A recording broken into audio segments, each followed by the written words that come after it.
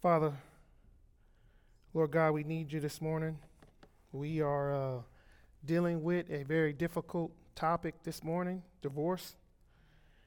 Lord God, I need your help to rightly divide the word of truth, to speak the truth of the word of God to your people, O Lord. I pray, God, that the words of my mouth and the meditations of my heart, O God, are acceptable in your sight, that I do not misrepresent you in any way, and that your word shapes the hearts and minds of your people, O God, that you would help them to see your glory by everything that is in your word today, O God. Help us, God, in our unbelief by the aid of your Holy Spirit. In the holy name of Christ we pray. Amen. So we are on the last course seminar for marriage, and it's on the topic of divorce. So this is the last one next quarter. Wally and Ed will be doing Why We're Baptists. What is it that distinguishes Baptist theology from Presbyterians or other streams of Christianity? So it'd be definitely attend that. It's a good thing. We need to know what we believe and why we believe it. And we have some very capable men teaching that. So, that being said, we're on the last session of course seminar for marriage. The topic is divorce. And I want to say right up front that any discussion about the topic of divorce must be framed by Jesus' words in Matthew chapter 19, verse 6, which says, "So they are no longer two, but one flesh. What therefore God has joined together, let no man separate." So any conversation that we have about divorce needs to be framed by that verse, and that's Matthew 19, verse 6, and 7 goes on to say, "They said to him, why then did Moses command one to give a certificate of divorce and to send her away? And he, Jesus, said to them, because of the hardness of heart, Moses allowed you to divorce your wives. But from the beginning, it was not so." So any conversation that you have about divorce, if you want to be biblical, you have to frame the conversation within this context, that divorce is not the way God intended marriage to ever be. The idea and the concept of divorce, even the divorces that God legitimates, is because of sin.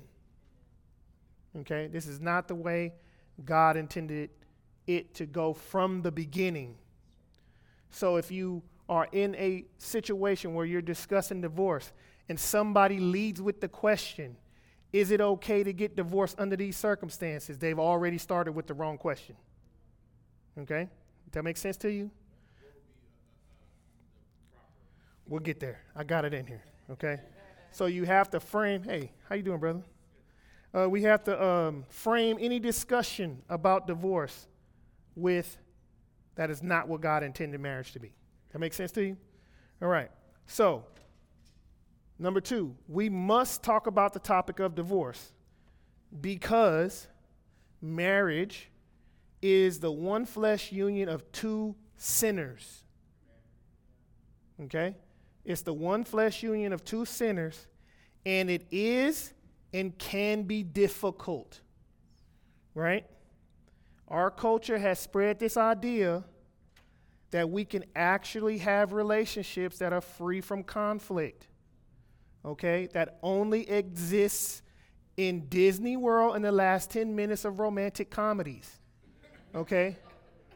That is not reality.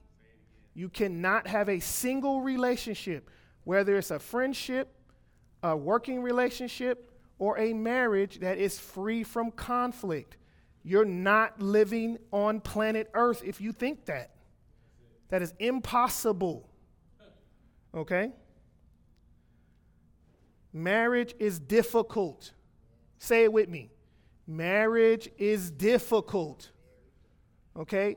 If you are in this room today and you're not married and you have this idea that you're different, okay? Your marriage is not going to be like the 50 billion other marriages that have existed on this planet.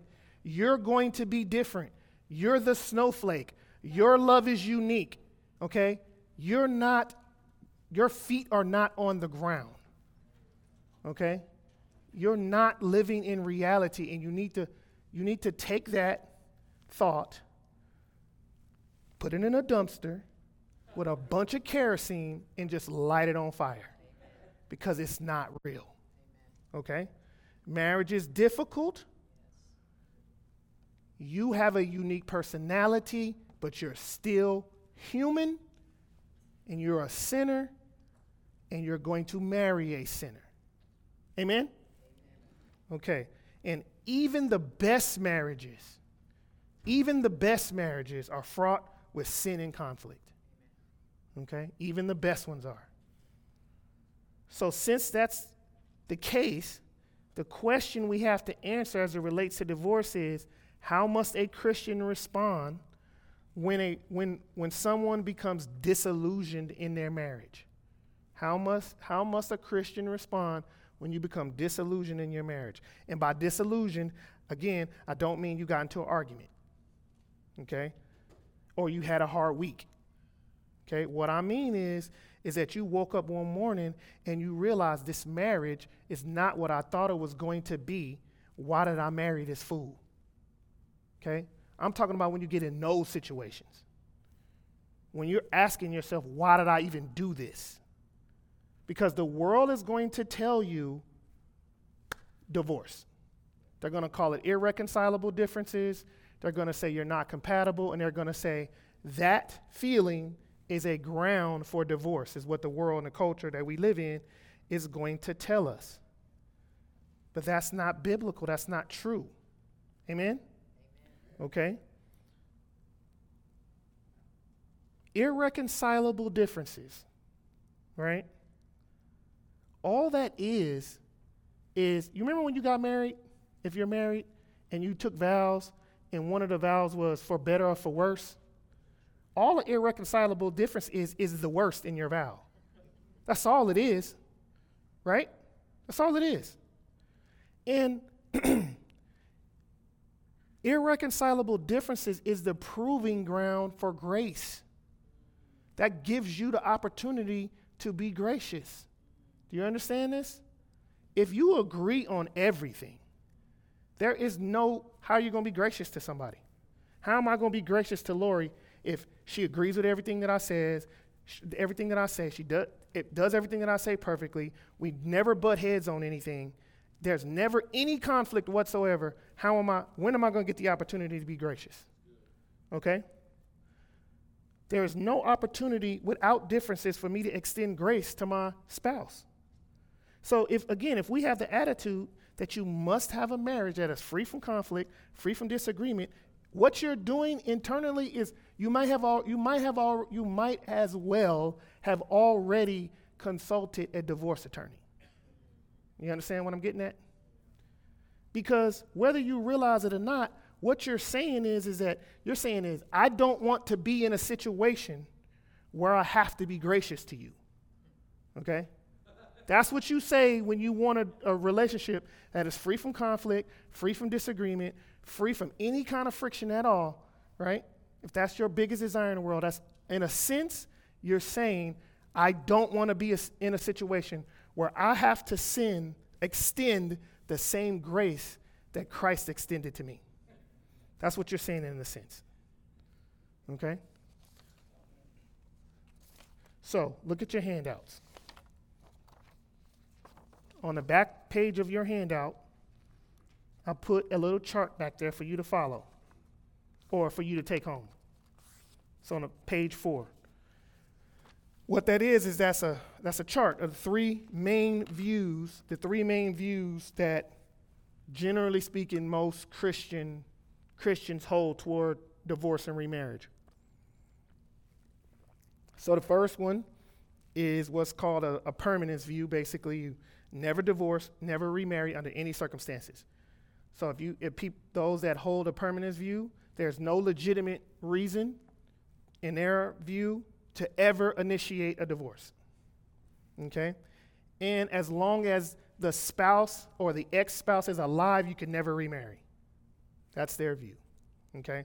The second view is divorce is permissible or legitimate in some cases, right? That would be cases of sexual immorality or physical abandonment, or some situation where the marriage covenant is broken. And in this case, divorce or remarriage is never legitimate. So there are some that hold that view. And then the third view is sometimes divorce, sometimes remarry. And the difference with this one is you can get divorced under certain circumstances, biblical, legit. There are biblically legitimate divorces, and then remarriage is legitimate only if the divorce was legitimate. Okay? Only if the divorce was legitimate. So those are the three views. And again, this matter, divorce is fraught with sin, is fraught with disobedience, is fraught with difficulties, and it's far easier to talk about this topic on paper than it is to deal with it in real life. Okay? So again, there are many godly people who don't fall in the same camp and believe the same things as it relates to divorce. Okay? And they do so, they have these distinct positions, and they all have the intention of trying to glorify God and honor what the Word of God says. For that reason, then, we have to be charitable towards one another when a person is sincerely trying to explain or has a different position about this topic but it's from the Word of God. So we need to be charitable towards one another as it relates to this. Amen? Okay, so I want to say this before we get into it. You must not ever have a discussion about divorce disconnected from the body of Christ. Okay? When I mean that, I mean the local body and the body historically. What has the church historically said about this topic, right? And what do your pastors and the people in your local congregation have to say about, if I'm talking about people who are thinking, considering where they stand on this, right? Because you shouldn't be getting divorced. Okay, so let me rewind. Everything that I say assumes you are in a church, a local body, fellowshipping with the saints, and people know you personally and have the freedom and latitude to disciple you and check you on your sin. I'm working under that assumption. If you're not working under that assumption and you ask me a question, I can't answer it. That make sense to you? That's the assumption that I'm working under. Because if you're operating like that in a local body and divorce comes up, you're going to get counsel. Right? You're going to get counsel from brothers and sisters who are there with you to know which one of you is actually sinning the most. That's perpetuating this. Because both of you are going to be sinning. But one of you is maybe the one pushing this thing forward more. That makes sense to you? And you need to be among a body of believers that can hold both parties accountable. So when we start talking about divorce and what's a legitimate divorce and what's not a legitimate divorce, I am working under the assumption that you are in a body of believers who can hold you accountable. And Matthew 18s can be happening. That makes sense? Okay? Because when a couple is talking about divorce and thinking about divorce, that's not happening in a vacuum. Do you understand what I'm saying? That's not happening in a vacuum. All right. Second, we must not allow our personal feelings to override the Word of God as it relates to this topic. We must not allow our family background to color how we interpret the Bible in relationship to divorce. In our past experiences, our parents' failures at marriage, and our spouse's sin cannot be the hermeneutic or the interpretive grid that you use to determine the matter of divorce. That makes sense to you? The Word of God, the gospel, and the union between Christ and his bride must be the guide that determines where you land on this topic. The gospel, the union between Christ and his bride, and the Word of God. Those got to be the three things that's controlling this. And so listen, this is going to be short because I anticipate a lot of questions. Right? So look, divorce is a difficult topic. It's a difficult topic because the Word of God says in Malachi 2:16, if you're following along on your handouts, God hates divorce. He hates it. He despises it. And the Lord's hatred of divorce, let me read Malachi 2:16 real quick.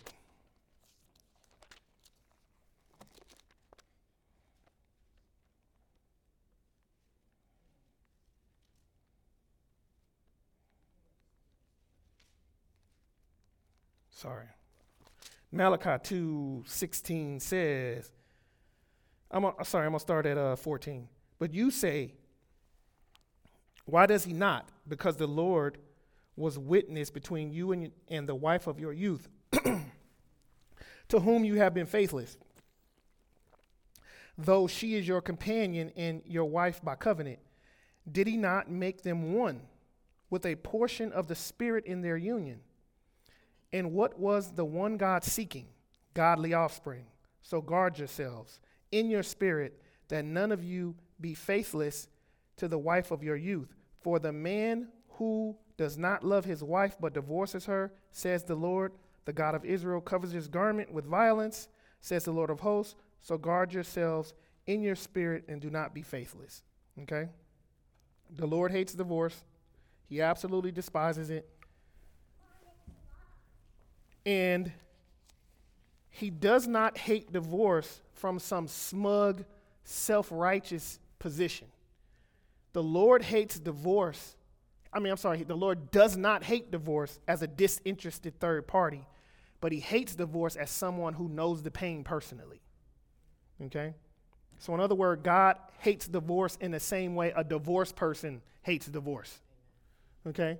Jeremiah 3 tells us this. It says that his people in Israel had committed spiritual adultery by worshiping false idols. And Jeremiah 3, verses 6 through 10 says this. The Lord said to me in the days of King Josiah, have you seen what she did, the faithless one, Israel?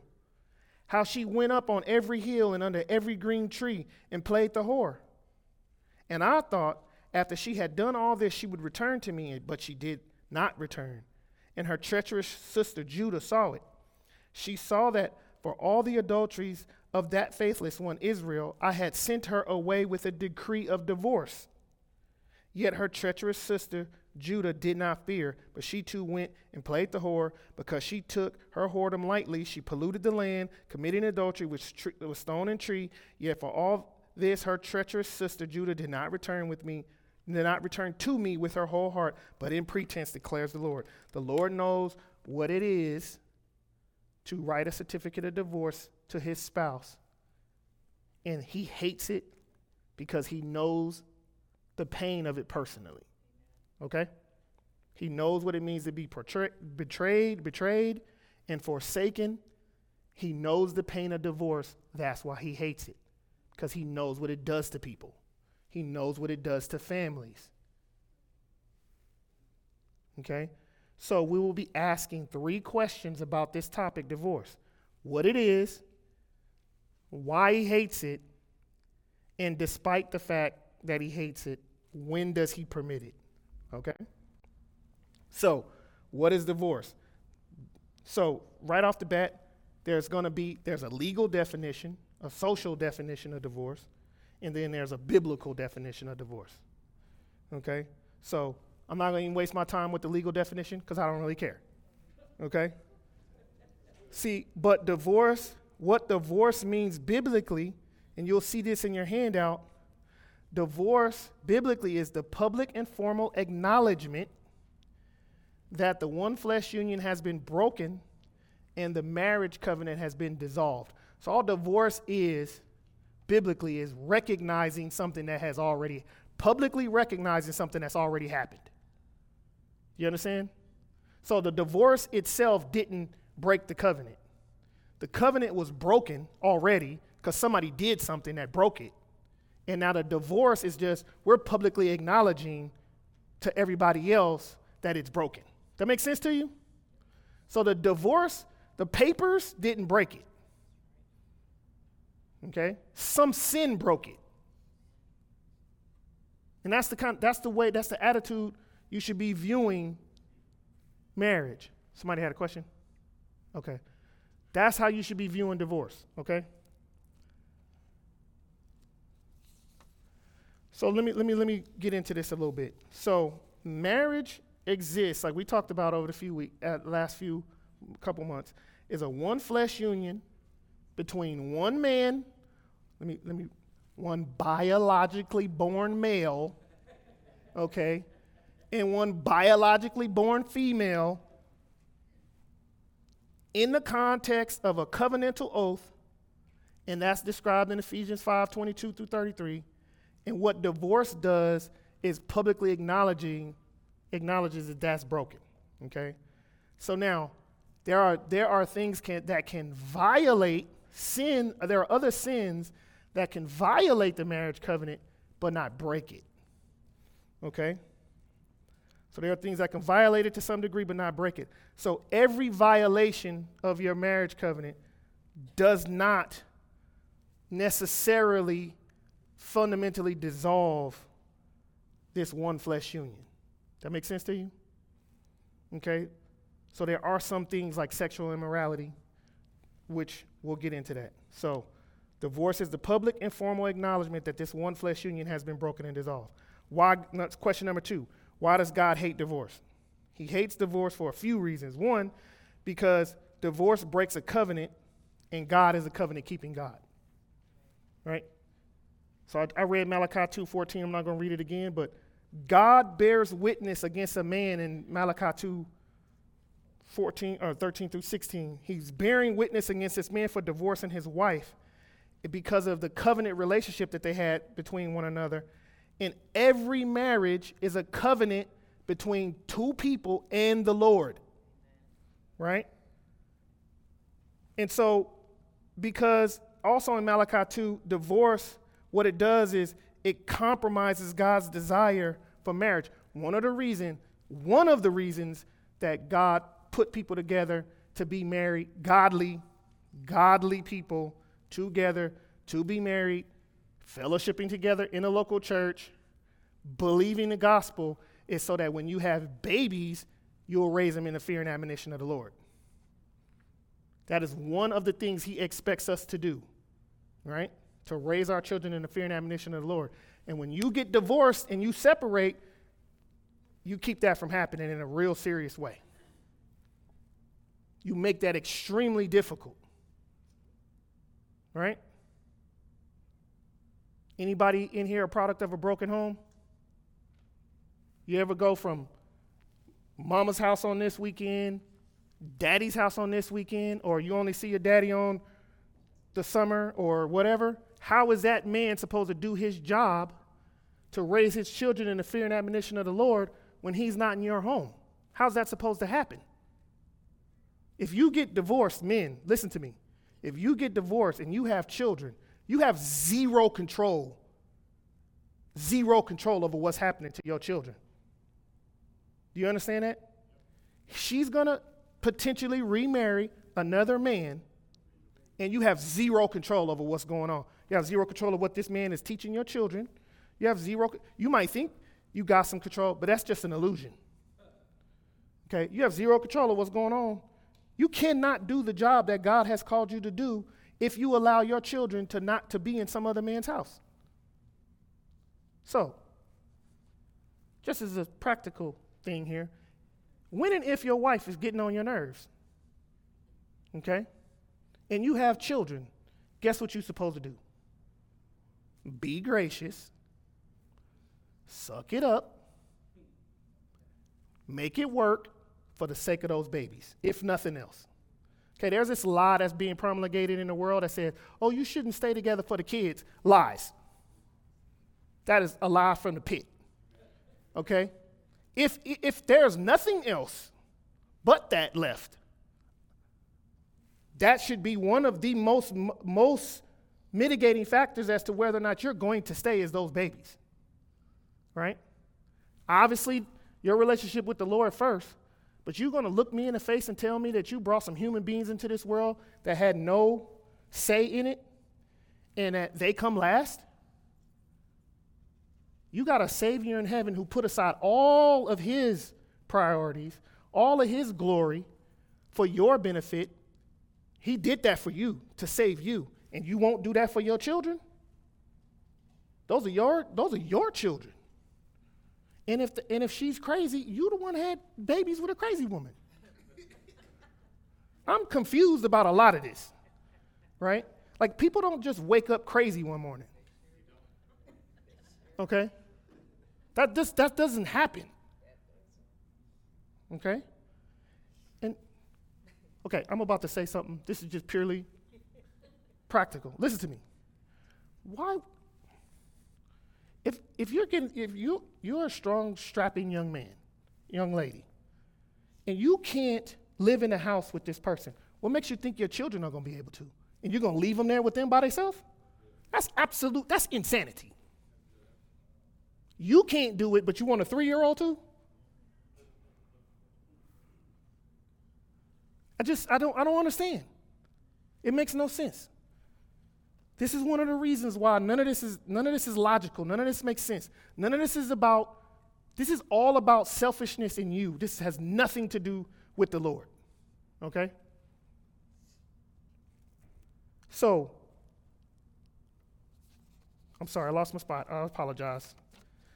Listen, divorce, one of the reasons God hates divorce is because it destroys the picture that marriage shows between the relationship between Christ and the church. It destroys that picture. That's what divorce does. So, listen, you and I were made in the image of God. That was on purpose. Remember? What was first? Was it the idea to make man in the image of God? Or was it he made man and was like, that looks like the image of me? No. The whole point of it was to make a being that would image God. Marriage is the same way. He made marriage as a pattern after something that already existed. That make sense to you? Paul didn't scour and look around the earth and say, let me try to find something that looks like the relationship between Christ and his bride. That's not what he did. God created marriage to be that. Okay? God created marriage for that purpose. Right? So, and because a marriage was made with the intention to reflect the relationship between Christ and his bride, that's the purpose he made it for. When you divorce, you slander the Lord. Okay? You lie about him. You lie and say that Christ would leave his bride. You lie and you slander the Lord, and you say that the Lord is the God that breaks covenants. He does not do that. That is not true. Jesus spoke about divorce in Matthew 9:19-16. He said, what God put together, let no man separate, let no man put asunder, if you're reading the King James. Listen, we must remember that marriage reflects the union between Christ and his bride, and every single time a divorce happens between a Christian couple, you are sullying the reputation of God when you do that. You are sullying the reputation of the Lord when you do that. Okay? And that last reason I just gave is quite often overlooked by Christians. And the reason that's happening is because we value marriage for what it does or for what it produces, how it makes us happy, or we want kids, or we want financial security, right? And if that's all you really value marriage for, when those things stop happening, you're done. You're going to leave. If you only marry Jack because Jack makes you happy, and when Jack stopped making you happy, guess what you're getting ready to do? You're getting on the first thing smoking. And I can guarantee you, Jack's going to make you unhappy. You know how I know? Because Jack's got sin. Amen, Jack? So if your reason for getting married or the reason you're looking forward to getting married is because that person's going to make you happy, or that person's going to give you babies, or that person's going to give you some kind of security or something like that in life, when they stop giving you that, you're going to want to leave. Okay? But what you should be thinking, you shouldn't have such a utilitarian view of marriage. You should be thinking, your goal, you should make this your, if I had one wish, if I could stand on snap and do one thing, every marriage would have one motto. How can we glorify Lord together? That should be the goal of every marriage. How can we together glorify the Lord? We're going to have babies. Great. How are we going to raise these babies so they can glorify the Lord? I got a job opportunity in another state. Boom, it's taking that job opportunity in another state. Going to help our family glorify the Lord. Your wife decides to stay home and homeschool the kids. How is that going to glorify the Lord? Whatever decision you make, as it relates as a couple, as it relates as a married couple, if you can't answer that question, something's not going to be right. How you should be glorifying the Lord together is the reason, should be the overarching reason for everything you do as a married couple. Listen, and so the reason why so many Christians look for loopholes to get out of their marriage is because they don't have that as the overarching goal of their marriage. You don't consider, oh, this marriage is about how we can, as a couple, as a one flesh union, reflect the relationship between Christ and his bride. Because you don't have that goal, when things start to get hard and you know your Bible well enough, you start to look for loopholes. How can I legally get out this marriage without these people calling me a sinner? Okay? And that's the problem. You got the wrong thing, you got the wrong focus. Your focus is, I'm not being made happy, rather than, how can I glorify Jesus? Everything that you have, including your children, including your money, and especially your marriage, was given to you so the world would shout, Jesus is King. Everything that you have should be driven to that end. And if you don't have that attitude, you're going to be filing divorce papers. Or you're going to be in a miserable marriage, doing everything you can to make that other person miserable.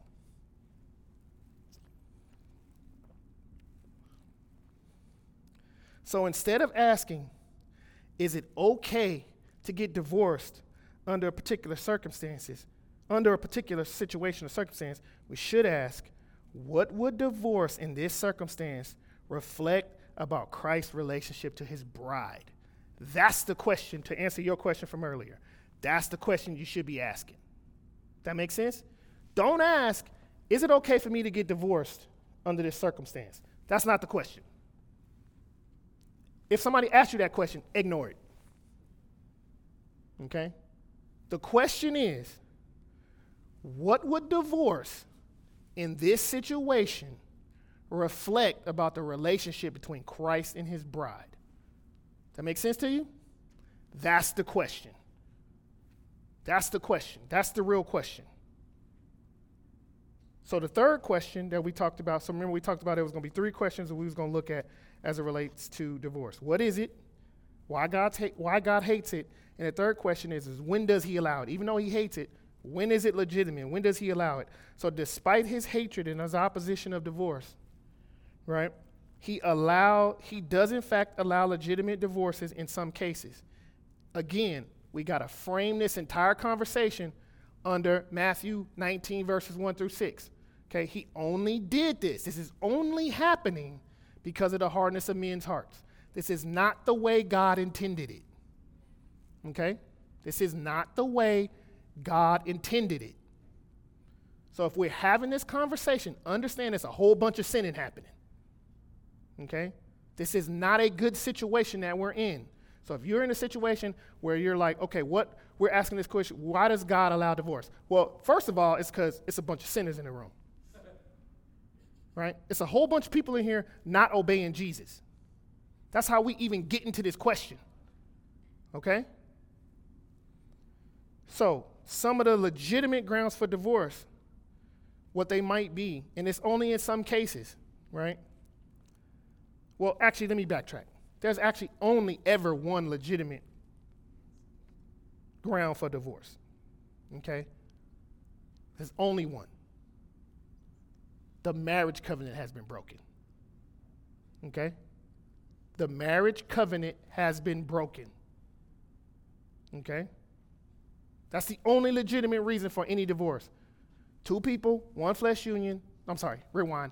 One biological male, one biological female, covenanted together for life.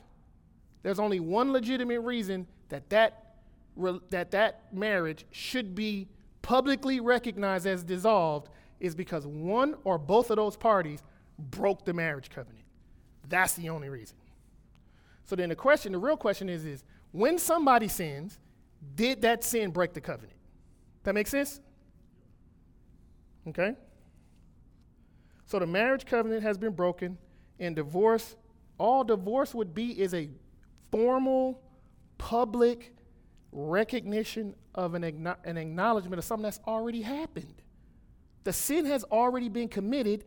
Now you're just letting everybody else know. That makes sense to you? So Scripture gives us a couple of examples. I'm not going to talk about all of them because you'll see why in a second. So sexual immorality is one of the reasons. Jesus says, because of the hardness of your heart, Moses allowed you to divorce. This is Matthew chapter 9, verse 19. Because of the hardness of your heart, Moses allowed you to divorce your wives, but from the beginning it was not so. And I say to you, whoever divorces his wife except for sexual immorality and marries another commits adultery. Okay? The only exception that Jesus is giving here is sexual immorality. Now, I have to say this is important because I don't want you to misunderstand what I'm saying. Adultery does not necessitate divorce. Okay? So because your spouse or if your spouse commits adultery, that does not mean you must divorce them. That make sense? Okay? By God's grace, there are many Christians and some in this body who have chosen to not simply forgive, but to actually reconcile in the wake of adultery. And that is an absolute picture of the grace of God. Amen, hallelujah, that happens. Okay? This can be beautiful and a powerful, powerful, powerful demonstration of the gospel. So adultery does not compel, demand, or necessitate divorce. But in the wake of adultery, the spouse who has been sinned against may initiate divorce without being in sin themselves. That makes sense to you? So if you're the one committing adultery, no, sir. That's not talking about you. You need to repent and come to Christ. If you're the one committing adultery, it's the one who's been sinned against and betrayed that has the right without sin to initiate divorce should they choose. I need y'all to make sure y'all understand that. Okay? I really need you to make sure you understand that. Some of y'all looking at me real funny right now like you don't understand what I'm saying. Does everybody understand that? Okay. The second example is in an abandonment by an unbeliever. This is what Paul describes in 1 Corinthians 7:15. Being married to an unbeliever in and of itself is not a reason for divorce. So just because you married an unbeliever doesn't necessarily mean that you can get divorced. But it says, Paul says, or the scripture says, but if the unbelieving partner separates, let it be so. In such cases, the brother or sister is not enslaved. Okay? Now, that entire verse is alluding to something that was said in Exodus 21, right? And this Exodus 21, 11 through 12 is talking about divorce in a way, right? He says, it's talking about a man who has taken in a female slave, right? And this lady ends up marrying his son. That's the context of Exodus 21. And should this son marry this slave, here's what the scripture says. If he takes, the son takes another wife to himself, he shall not diminish her food, her clothing, or her marital rights. And if he does not do these three things for her, she shall go out for nothing without the payment of money. So she has the right to divorce in that case. Okay? So a man in this is obligated to care for his wife, and if he fails to do so within the biblical framework of what that looks like, she has the right to dissolve the marriage. So when we say abandonment, listen to me, when we say abandonment, you got to define it the way the Bible does. Okay? Some dude not picking his clothes up off the bathroom floor is not abandonment. Okay? That's not abandonment. If he's not as nice to you and is not as romantic to you as you want him to be, that's not abandonment. Is he stupid? Yeah, he's probably stupid, but that's not abandonment. Make sure you are actually defining things the way the Bible does. Okay? So all of these three examples that I gave are very complex because when you start getting down into the weeds, right? Like, let me give you an example. So like the first one is adultery, right? Listen to this. Is repeated, unrepentant viewing of pornography a form of sexual immorality that provides a grounds for divorce? Now watch this. Half of y'all gonna be like, yep. Jesus said, if you look at a woman with lust in your heart, it's like committing adultery. The other half is gonna say, well, looking at pornography is not the same as actually having physical sex with another person. Both of those people are right.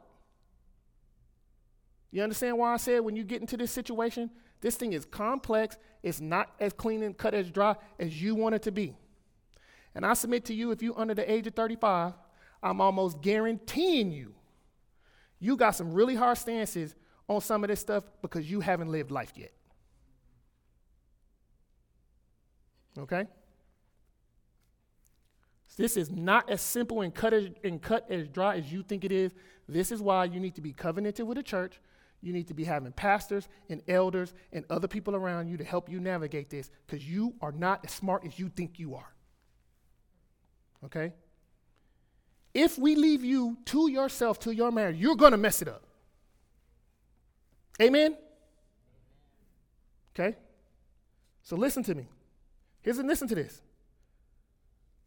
What if, so now Paul says, if the spouse is an unbelieving spouse and they abandon, you're free to divorce, right? That's what that's 1 Corinthians 7:15. What if the spouse is a believer?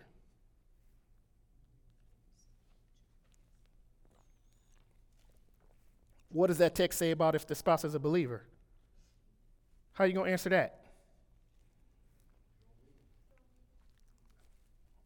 I don't know.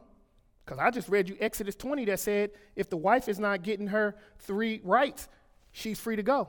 This is why I keep trying to tell y'all, this stuff is not as simple as y'all seem to think it is. Okay? It's not. Is emotional abandonment a form of neglect? All the ladies gonna say yes, all the men gonna say no. Tell me I'm wrong. Men don't care about that? Am I right? So all the ladies gonna say, oh, he's a man, he's abandoning me emotion. I'm sorry. I'm not trying to mock you. I'm sorry. I apologize. I'm sorry. I'm really not. All the ladies are gonna say emotional abandonment is abandonment and it's a grounds for the divorce. And the men are gonna say, no, that's not true. Your feelings do not make everything the truth, right? That's why you have so much conflict in marriage. Again, y'all don't know what y'all talking about. That's why you need people around you to help you through some of this stuff. Because you could just have some messed up feelings that you got from your parents. Okay? What level of sin actually breaks the marriage covenant? I'll wait for the answer. You see how difficult this is? This is why you got to be charitable when you talking to people about these kind of subjects, because we don't read our Bibles. I talk to a lot of people in this church. We don't read our Bibles. Okay, well, we have our hobby horses that we jump on, right? And we got some things that we hold on to real tightly, and they usually have to do with our personal experiences and the things that we like or dislike, and then so you hard and fast on some stuff. But it's only because you acting like a 12-year-old, okay? So listen, these grounds for divorce are never meant to be proof texts and check boxes to justify divorce all on their own. Do you understand what I'm saying? Just because a spouse is committing adultery does not necessarily mean that you need to be running to go to a divorce lawyer. That is not true. Listen to me, family. If y'all having marital problems, in any one of these pastors, and I know this, they're going to push you to reconciliation. That's what they're going to push you to, reconciliation. If you got Christian brothers and sisters that's next to you that's not pushing you to reconciliation, you need to push them to us. You understand what I'm getting at? We should never be thinking, you should never have this attitude. You should never be looking like this and going, oh, that's the reason right there. I can divorce him now. That's never the attitude. Okay? These things help us understand these exceptions, help us to understand the covenantal nature of marriage. And what they actually do is provide a framework for reconciliation. Do you understand? That what they do is they say, okay, in order for us to reconcile, you got to stop doing this stuff. You get what I'm getting at? Yes? Okay. They provide a framework for reconciliation, not a checklist for how I can leave. You already had in your mind that you was trying to leave if that's how you thinking. You got into that marriage the day you stood up and said, I do. You was already in the back of your head.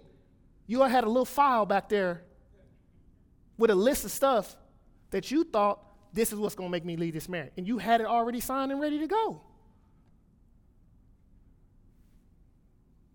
So these things, what these things do is they help pastors. Okay? They help pastors. They're principles that pastors of a church can use to think through biblically whether a divorce should be permitted or not. So we can sit down and talk to you and open up the Bible and what's going on at home. What is this person doing? What is this person not doing? How can we figure out how we can reconcile this thing before we go to that step? We don't even kick you out the church like that. Who was here when they did church discipline on that? How long was that process? That was over a year, right? Yeah. Right? Yep. How can you? So that's a covenant between a body and a believer, right? Two parties, right? A marriage, in a sense, is a similar thing. So help me understand why you think you can just, oh, I got the thing, I can be out now. These exceptions, what they do is they just set up a framework so you can fix it. You should be trying to fix it. Okay? I just want to say this real quick about physical abuse. Ladies, if some dude is putting his hand on you, you need to be making 2 calls. The first one need to be the police. okay? Straight away. Police officers. And then the next one is the pastors, if you feel comfortable with that. But the first, number one call needs to be Metro. Cool. So I'm not telling you to stay there and get your face beat in. If that's what you're hearing, I apologize. I ain't saying that. That dude needs to be getting church discipline immediately, and he needs to go see the authorities. Straight away.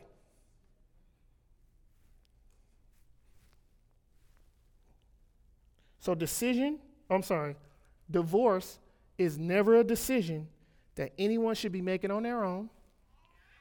It's a difficult decision that must be made in submission to the Word of God, the gospel of Jesus Christ,